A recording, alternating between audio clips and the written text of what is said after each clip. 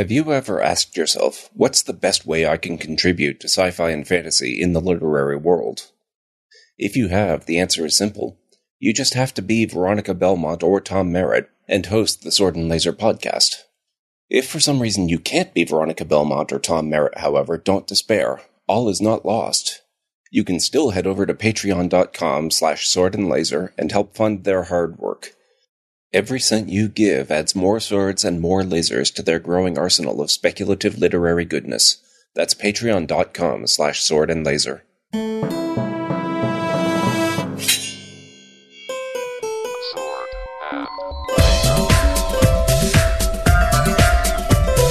Hey everyone, welcome to the Sword and Laser. I'm Veronica Belmont. And I'm Tom Merritt. Sword and Laser is a book club, but it's so much more. We bring you author interviews, news from the world of science fiction and fantasy, and awesome discussions from fans just like you. And we had a wonderful holiday, a happy new year, which leaves us both drinking watery drinks. Watery things. I'm sick. What's your excuse? I'm tired. We're sick and tired. Sick and tired of this year already. No, I'm just having some tea. I didn't totally waste myself over the holidays, but I had some wine and some scotch and a whiskey drink, a vodka drink. I drink the whiskey drink, I drink the vodka drink, I drink the lager drink, I drink the cider drink. And now it's time, it's time to get back to work. So I usually, if I'm having a wine or a scotch on Sword and Laser night, it's because it's like, ooh, I haven't had a drink. This is a good excuse to have a little midweek. And I've had lots of excuses lately. Yeah, I was basically out for 2 weeks. It was restful. It's been hard getting back in gear again. I'm having coconut water. Coconut water is good for you. Yeah, a little bit, refreshing, rehydrate. I did not imbibe over the trip. I basically was sleep at 9:30, 10 o'clock every night. That's great. So, I was actually a little sad that the holidays were over. Me too. Not wanting to take the decorations down, but at the same time, the decorations reminding me that it was over. I took the stuff down today. Sad, but hey, you know what goes on? Science fiction and fantasy goes on, and the quick burns, as always, go on. So true. And 2018 is going to bring you a whole new year of amazing things to read. In fact, Cheryl Eddy over at IO9 has 24 science fiction and fantasy books that you can add just to your January reading list. IO9 does this pretty much every month. They put out a great list of the things coming out that you'll want to keep an eye on. So, for instance, Timothy Zahn's Cobra Rebellion series has book 3, Cobra Traitor, coming out. Holly Black's The Cruel Prince is the first book in a new series, if you're looking for something like that. There's also a new book from CJ Cherry called Emergence. Tons of good stuff here. Shauna McGuire has one called Beneath the Sugar Sky. What I'm really excited about is Nnedi Okorafor has the third book in her in the Binti series, Binti the Night Masquerade, which I've read the first 2 books for Vaginal Fantasy actually this month. We did they're short, they're novellas, and so you can get through them very quickly. But I didn't realize the third one was coming out so soon. So we're doing the first book as the official pick, and then the next 2 as the if you have time, just kind of getting ourselves easily back into the new year, not doing something too challenging lengthwise. But they're fantastic. Also, Sinless by Sarah Tarkoff. I actually have 2 copies of that. So that I've been sent. So I might read this one in my spare time as well, or put one into there's already one in Lem's library. So if you're excited, if you have heard about this book and want to check it out, and you're in one of our Patreon levels for Lem's library, make a claim. It's a new month. It's time to get your book picks in. Yeah, Lem's library is available at the high level, but there's also secret mail, random mail at the Lem's library card holder level. So who knows whether I didn't realize you named it that. That's funny. That's good. Lem's librarians are the folks who get to pick their books because, they're librarians. And I don't know what this is, but Black Wings of Cthulhu 5, 20 New Tales of Lovecraftian Horror is also there, edited by S.T. Yoshi. So I'm definitely going to check that out because I'm a Cthulhu fan. And the winner of the International Prize for Arabic Fiction and France's Grand Prize for Fantasy is Frankenstein in Baghdad by Ahmed Sadawi. So if you want even more Frankenstein after reading Mary Shelley this month, you might pick that up. Let's get this down now before we stumble across it later. You've been saying Frankenstein. I've been saying Frankenstein. Am I supposed to say Frankenstein? No, I am a victim of my own joke. If you've ever seen Young Frankenstein, he says Frankenstein. And so then what'll happen is I'll be like, well, I'm not going to say Frankenstein every time. So I'll say Frank and then find myself accidentally saying Steen. So it's Frankenstein. It's Frankenstein. Okay. Yeah. All right. Wow. So wait, hold up. So I was saying something right for once? Yes. What? No, it's 2018. It's a new year. It's a whole new year. Amazing. We also have a post over here about the Word Zone. Not about the Word Zone. It's from the Word Zone. There's a new Steven Erikson book and interview over there. So you can check that out. It says, Spanish fantasy blog Night of the Laughing Tree has interviewed Steven Erikson. It's a very interesting piece. The English translation is towards the bottom of the article with several new pieces of information. Yeah, so the second collected tales of Bauchelain and Corbel Barak will be released on September 20th. Erikson confirmed that he's working on The God Is Not Willing, which is the first volume of the Toblakai trilogy, which is set 5 years after The Crippled God, and confirmed that they were very close to finalizing a deal for a TV series based on the Malazan universe, but it collapsed at the last minute. So he's still hopeful that something else can get started, but not going to happen this time. Not this time. But interestingly, the University of Bristol on another story used I said interestingly because it's pouring rain out right now. I don't know if it's raining where you are. No, it's not rain. It never rains in Southern California. But we're having a storm for once. Not the polar vortex. bomb vortex that they're having out there. But the University of Bristol used a climate model to simulate Westeros. This is why I was thinking about climate. There's a mock journal article in English, Dothraki, and High Valyrian credited to Samuel Tarley. Yeah. So they talk about the precession of the planet that would cause the odd seasonal variations described in the book, and sort of compared the different latitudes, describing north of the wall being like Lapland, Lannisport they compared to Houston. Okay. In general, in its general climate. So really interesting and really fun that they actually did real climatology on Westeros, and then we're like, and let's translate it into Dothraki and High Valyrian while we're just at it. Because why not? Yeah, I feel like there was something similar to that. Well, when we read what was the book that was known as the science fiction world building size version almost of Westeros with the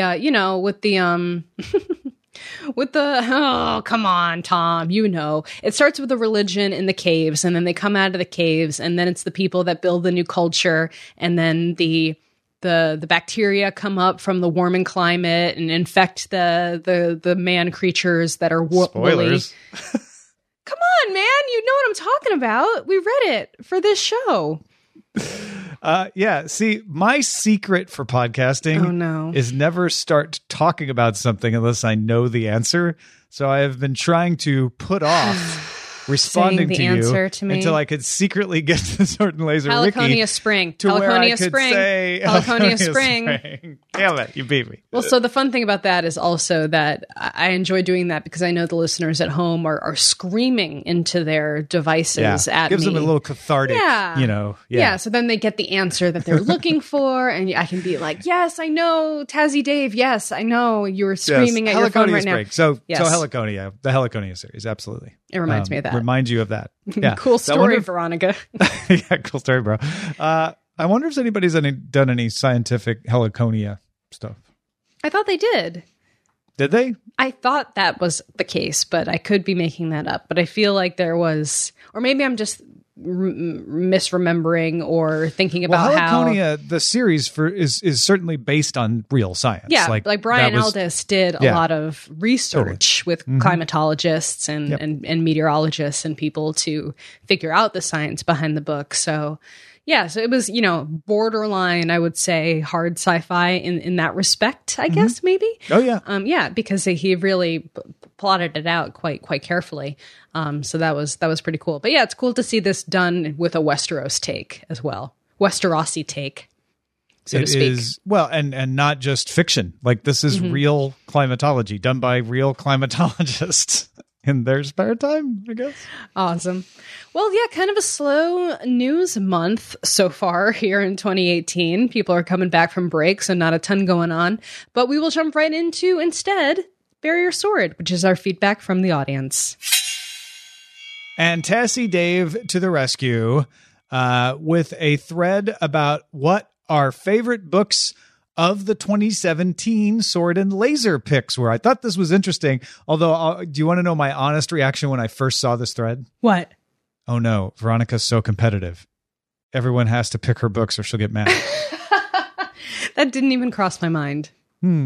That's because people are picking your books, or did just never That's cross your not true. Like, Tassie Dave picked Three Body Problem, that was yours. Long Way to a Small Angry Planet, that was yours. And The Strange Case of the Alchemist's Daughter, that was mine, granted. Okay.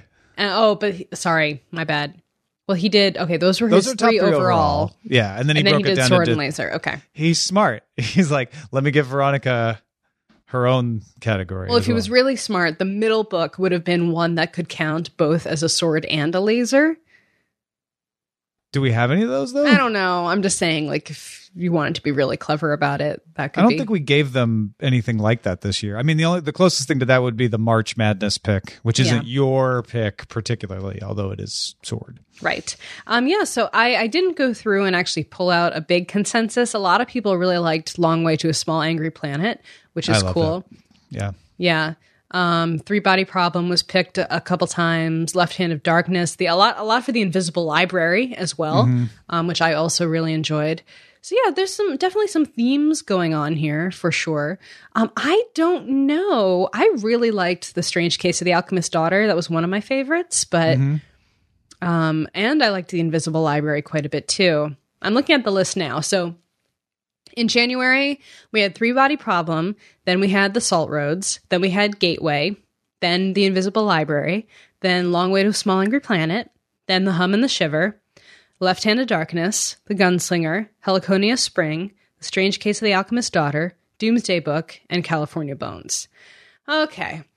So yeah, I think there's some standouts for me for sure. I loved California Bones, which I've talked about a lot. I know that wasn't quite as popular with the group as it was with us, I think, for various reasons, perhaps.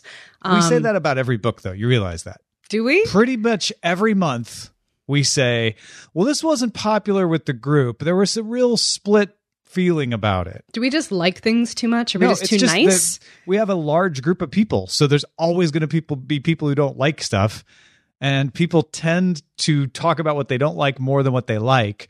So it always feels every month like it's split, and there's a lot of people who don't like it because of that. You know what? I'll have an unpopular opinion. I'll have an unpopular opinion about something. I don't really like Three Body Problem that much. I didn't really I couldn't I liked it okay. I just couldn't really it took me a long time to get into. I have it in my hand. That's weird that you just have it right there. Like, why are you holding it? Like, why you just hold it all the time? Or it's like a teddy bear. It's creepy. Although, you know what? When I was putting together my top 3, it didn't make it in it either. All right. I liked it a lot, though. I thought it was brilliant. I thought it was really well written and very smart, but it didn't grab me the same way. I really liked our spring, apparently. I'm having a hard time bringing it down to 4, though. So The Invisible Library, Long Way to a Small Angry Planet, and The Hum and the Shiver. That was three hit months. That really liked quarter. The Hum and the Shiver. I really liked The Hum and the Shiver. Those were great. And no disrespect, I liked all of our books this year. There's not one that I didn't like, to be honest. But those 3 were great. California Bones is bumping right up there against that. And I don't know which one I don't know. Long Way to a Small Angry Planet, though, is my top for the year, though. Is your top? That was yeah. And when I say that, I think Three Body Problem is probably the best book we read this year. As in sort of a literary evaluation of a good book. Yeah, I guess I would say Three Body Problem, Salt Roads, and... Yeah, it's Salt Roads too, yeah. Probably The Left Hand of Darkness. Mm-hmm.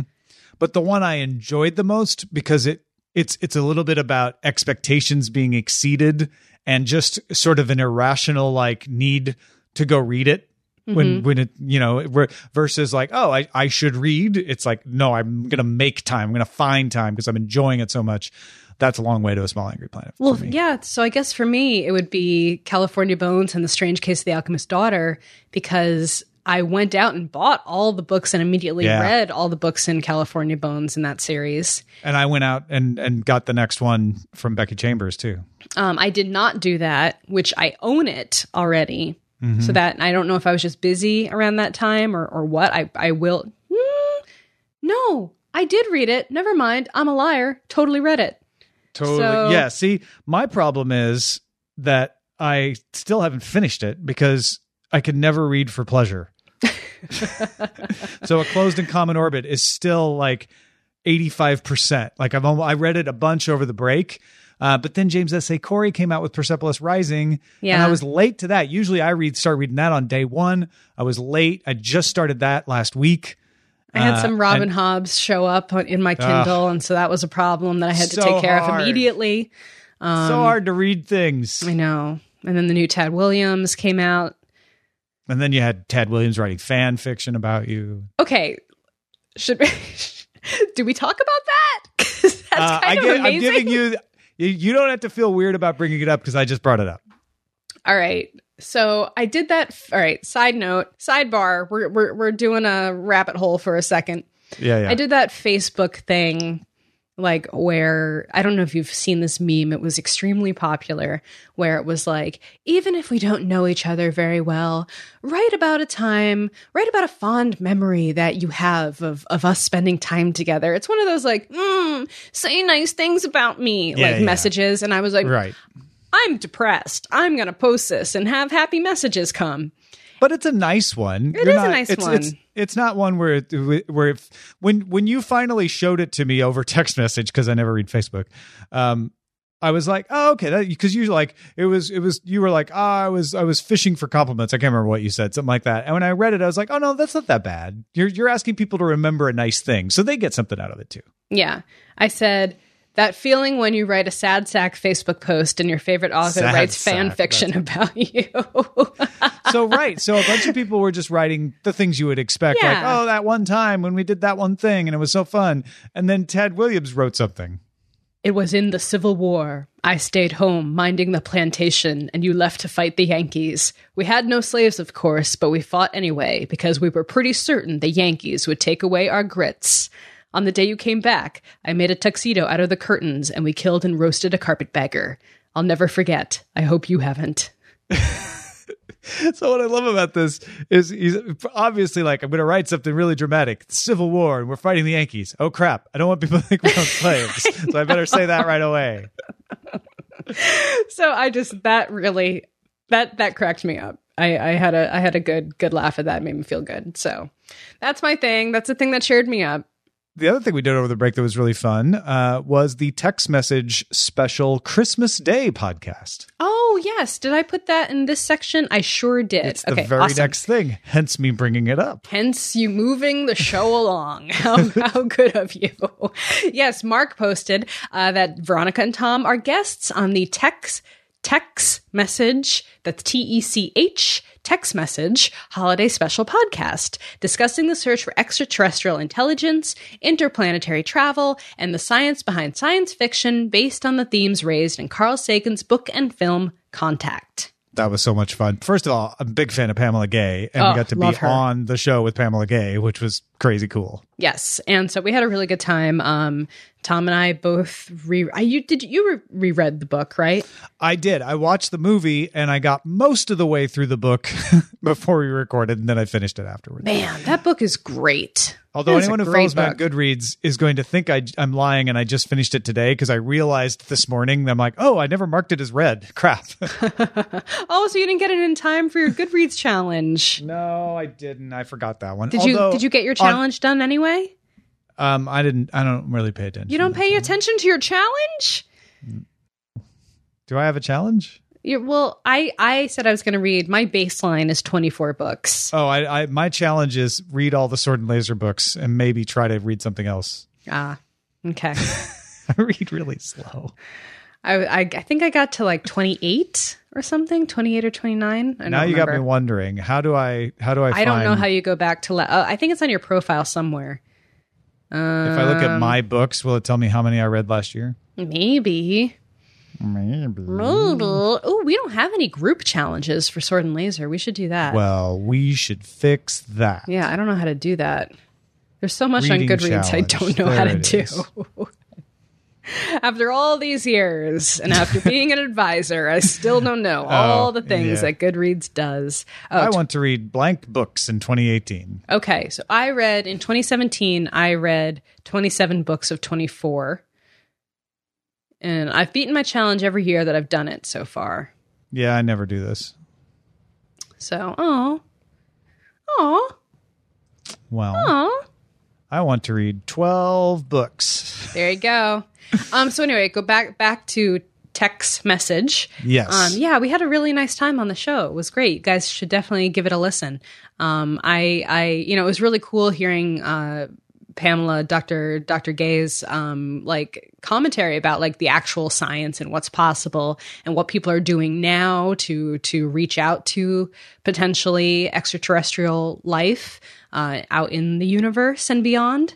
And warnings about that extraterrestrial life. Yeah. So I think it was really fun to do, and we talked about other books and films that have done a really great job with those themes, including Arrival, which we all really enjoyed. So yeah, I think it was a fun, really interesting and informative show. I think for me even to be on. I was surprised, even being on it, that it was not just about contact. We talk a fair amount about the book, but we talk a lot about just aliens in general, and we talked a lot about fictional representations of alien contact scenarios. So if you're like, I'm not that big of a fan of Contact, if you're a big fan of aliens in fiction, you're probably going to enjoy it anyway. I think we touched on Three-Body Problem as well. I believe we did, yes. So that was another really great representation and something that feels very true to how the world would potentially handle that kind of scenario. Veronica didn't admit how much she hates Three-Body Problem. Not on that show, no. He's cradling the book again, you guys. I can see him. He's holding it against his heart. It just really brings him great comfort or something. It's a good book. I don't know. So this is a funny story that I wanted to touch upon. I think we missed it in the one of the last December episodes. But Michelle writes, so if you're not on Reddit in our books or our fantasy or an IO9 fan, you may have missed this little gem that has people laughing so hard they cry. And I went over to the IO9 post about it because I hadn't heard about it. But there is this project called Botnik, and it has written a Harry Potter chapter using predictive keyboards, and also based on information that it has gathered from J.K. Rowling's writing style and tone.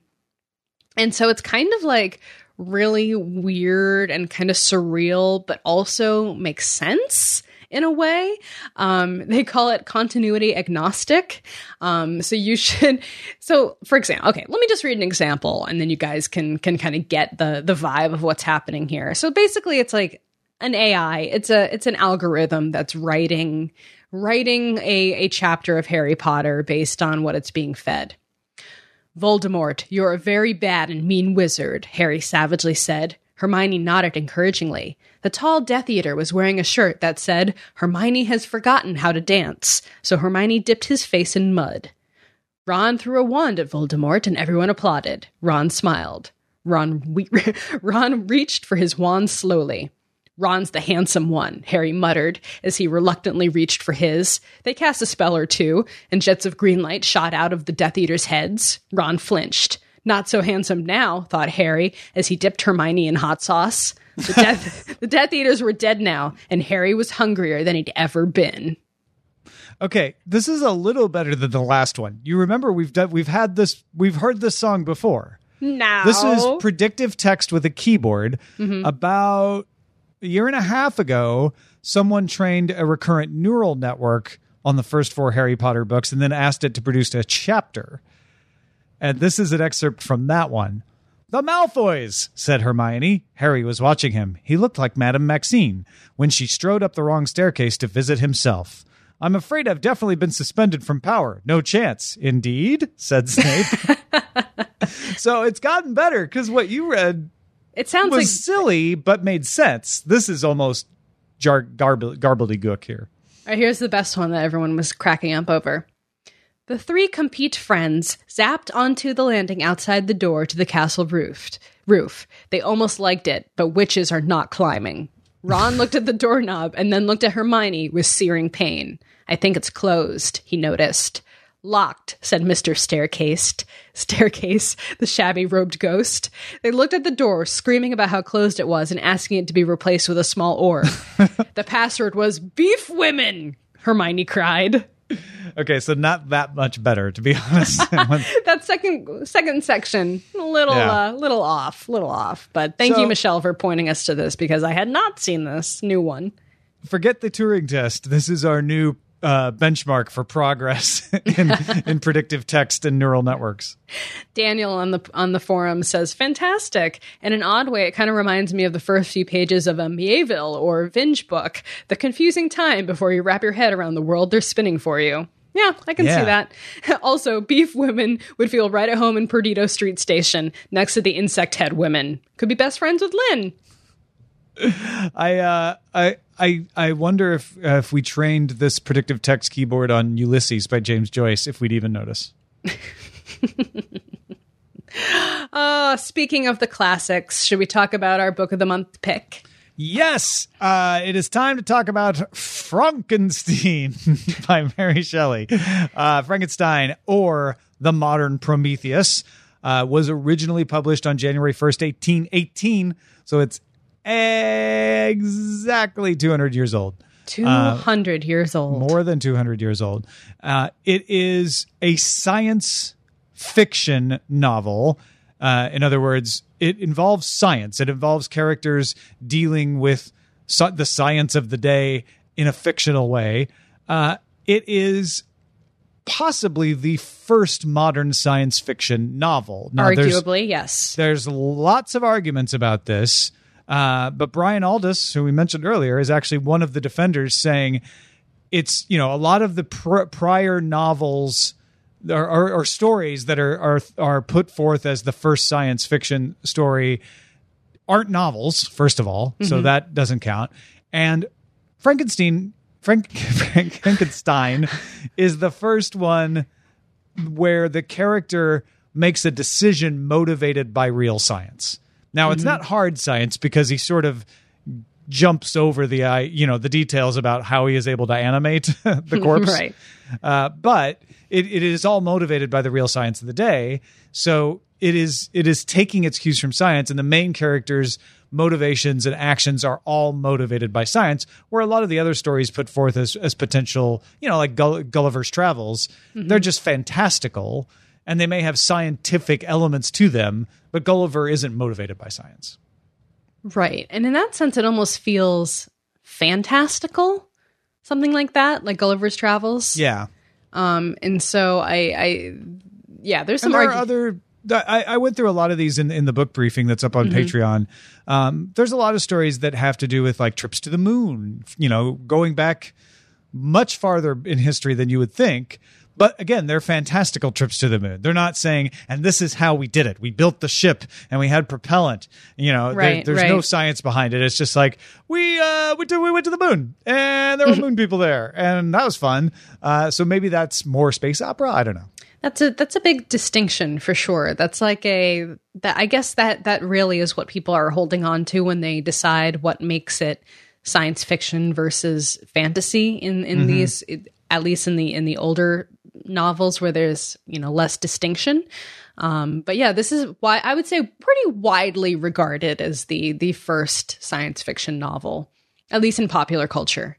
The Word Zone has a great post up about sort of the various people who claim different things are science fiction, like True History by Lucian of Samosata. Again, not a novel. 150 AD, military conflict with aliens, but Not a lot of science to it. Jonathan Swift's Gulliver Travels, I mentioned. Isaac Asimov and Carl Sagan argued for Johann Kepler's Somnium, which came out in 1634. But Adam points out on the Word Zone, the book's narrative also features fantastical elements such as demons, right? Which a lot of people argue would disqualify. So does that make it urban fantasy? Yeah, it's the first urban fantasy. Okay. Margaret Cavendish's The Blazing World from 1666 was written as a way to get attention to her nonfiction work. So there's an argument that there's some real science in there. However, some hold that Cavendish's nods at science were more of an excuse to explore a world of talking animals. So that was the first. That's what the Golden Compass is based on. Yeah, talking animals. It's through a portal through the North Pole, I believe. I know, how right? You talk to the Golden Compass just basically ripped all this off from Margaret Cavendish. So yeah, Brian Aldiss makes the main. He's sort of the leader of the group that says no, Frankenstein is the first modern science fiction novel. And we know that man can do some research. Yeah, he can. So I tend to believe him. Anyway, I don't think it matters whether it is or isn't.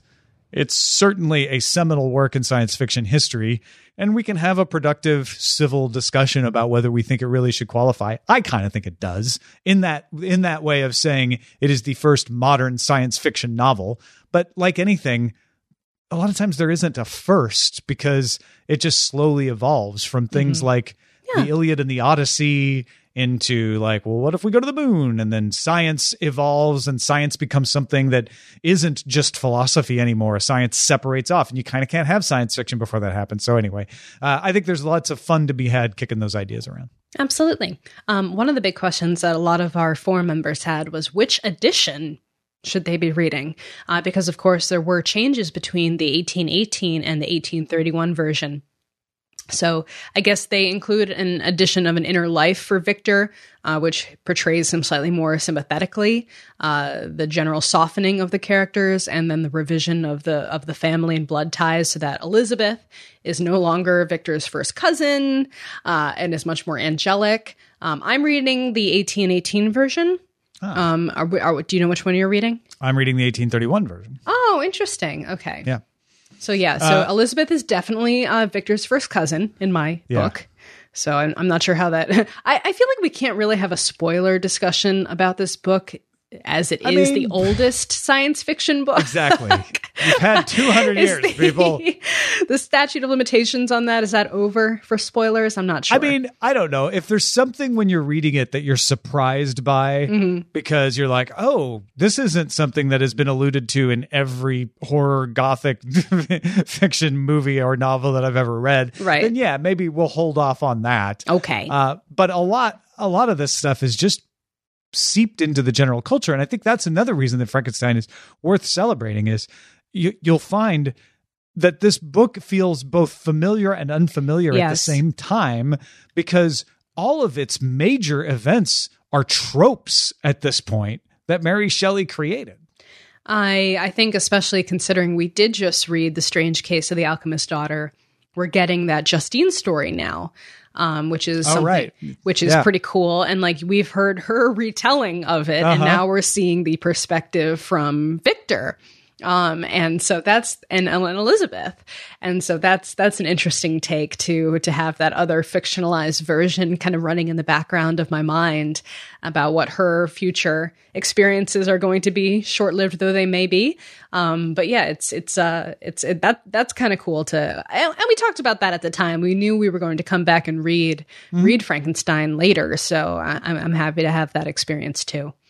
I do think you'll find something unfamiliar about it because you think you know the story so well that you'll be surprised, especially at the beginning. If you haven't read it in a long time or if you haven't read it at all, it really feels like Herman Melville fanfic. Yeah. For like the first few chapters, like you could tell Mary Shelley was really like, man, people love that Moby Dick. So I'm going to throw a lot of Moby Dick stuff. I'm even going to refer to an albatross in here. Like it's making cultural allusions of the day, and you'll be like, wait, is this Frankenstein? Like, what's going on? This feels like just an adventure who is novel. this guy? Like, where is he going? Oh, is that the monster? Like, what is going on? Like, why are they on a ship? And so that was actually pretty neat. Yeah. Cause I hadn't really thought about that or known about that aspect of it. And I think the other thing, and this might be a little bit spoilery if you've never read the original before, so I'll give you a fair warning to back off. But the moment that the monster is animated, it's almost a little disappointing. Yeah, he's like, oh shit. He's like, oh shit, it's awake. It's oh, okay. I gotta go. I gotta get out of here. Like, this is awful. And he's just like, is depressed for like 6 months. Whereas we've seen so many movies where it's this dramatic moment where the switch is thrown and Igor There's laughs. not even any Igor. No, I know. No, none of that. That's all Boris Karloff stuff. That was all added later. I think we're kind of kicking this off right now, so I think I can talk about the very beginning of the book. But like when he just has this monster that he's building in his apartments, and then he it wakes up one day and he gets totally freaked out and he just goes for a walk, and he comes back later when his friend shows up and like peeks through the door to see if the guy's gone. He's like, oh, thank God it's gone. Like, you don't even think for a second like, oh my God, this murderous creature that I've created is somewhere roaming the streets of this town. He just like basically kind of like stops thinking about it. I mean, he's depressed and upset, but he's like not thinking about It feels very 19th century to me that you would be like, someone who's unacceptable to polite society, let's just hope they go away. Yeah, okay. Oh, good. That's good. That's true. All right. I'll buy that. That's a good point. Well, that's how I read it, because I'm like, really? You're just going to be like, we don't need to look for him or anything. Forget it. He's gone. No, Yay. He hopes he does not run into him. He's like the opposite of looking for him. The modern story would be like, we have to form a search party. We have to stop this thing before it kills. Right. And in the 19th century, they're like, well, as long as it stays out of the drawing room, I guess it's fine. Hopefully it's in the woods somewhere. I don't know. But yeah, so I thought I got a kick out of that. But I just think it's so badass that she wrote this at 18. Like, wow. Like, that is amazing. Like, what a talent. Even if Percy Shelley, who was her husband, assisted her, this is her story. Like, she created this story. And there's been a lot of scholarship on this. So this isn't me just making up like, I'm pretty sure she wrote it. Like, you look at her other writings that she did after Percy died, it's the same style. It's not that he wrote it and then she put her name on it. She wrote it. Did he help her? There's all kinds of arguments about how much he might have helped her. But who doesn't bounce ideas off of other writers and get help from them? Of course she would get help from Percy Shelley. I don't think that undermines the accomplishment at all, because to have anything come out of this that is hers at that age with this fantastic story that still resonates, right? That 200 years later, people have retold and retold to the point that it's part of culture. That's insane. Yeah. It's very cool. Well, read along with us. We are still very early in January. Whichever version you prefer, it's up to you guys. Story's going to be basically the same. The beats of the story are the same. It's when you get close in about motivations and things that these little changes she made will have an effect. Read my version. It's cooler. My version's the best. Thank you guys so much for listening. Of course, as always, our show is currently entirely funded by our patrons. Thank you so much to the folks who back our show. If you want to help support us, head over to patreon.com/Sword and Laser. You can also support the show by buying books. You guys like books, right? Go to swordandlaser.com/picks and click on some books that you want to buy, and that'll help the show and it'll help you, and everybody wins. Let's go do it. swordandlaser.com/picks.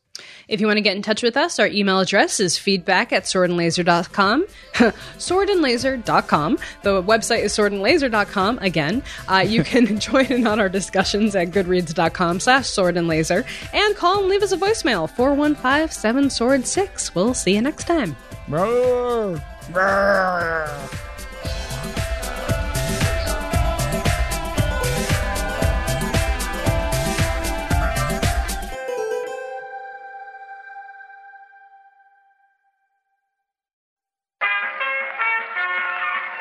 This podcast is part of the Frog Pants Studios Network. For more information about this and other shows, visit frogpants.com. Audio program so good, it's like you're there.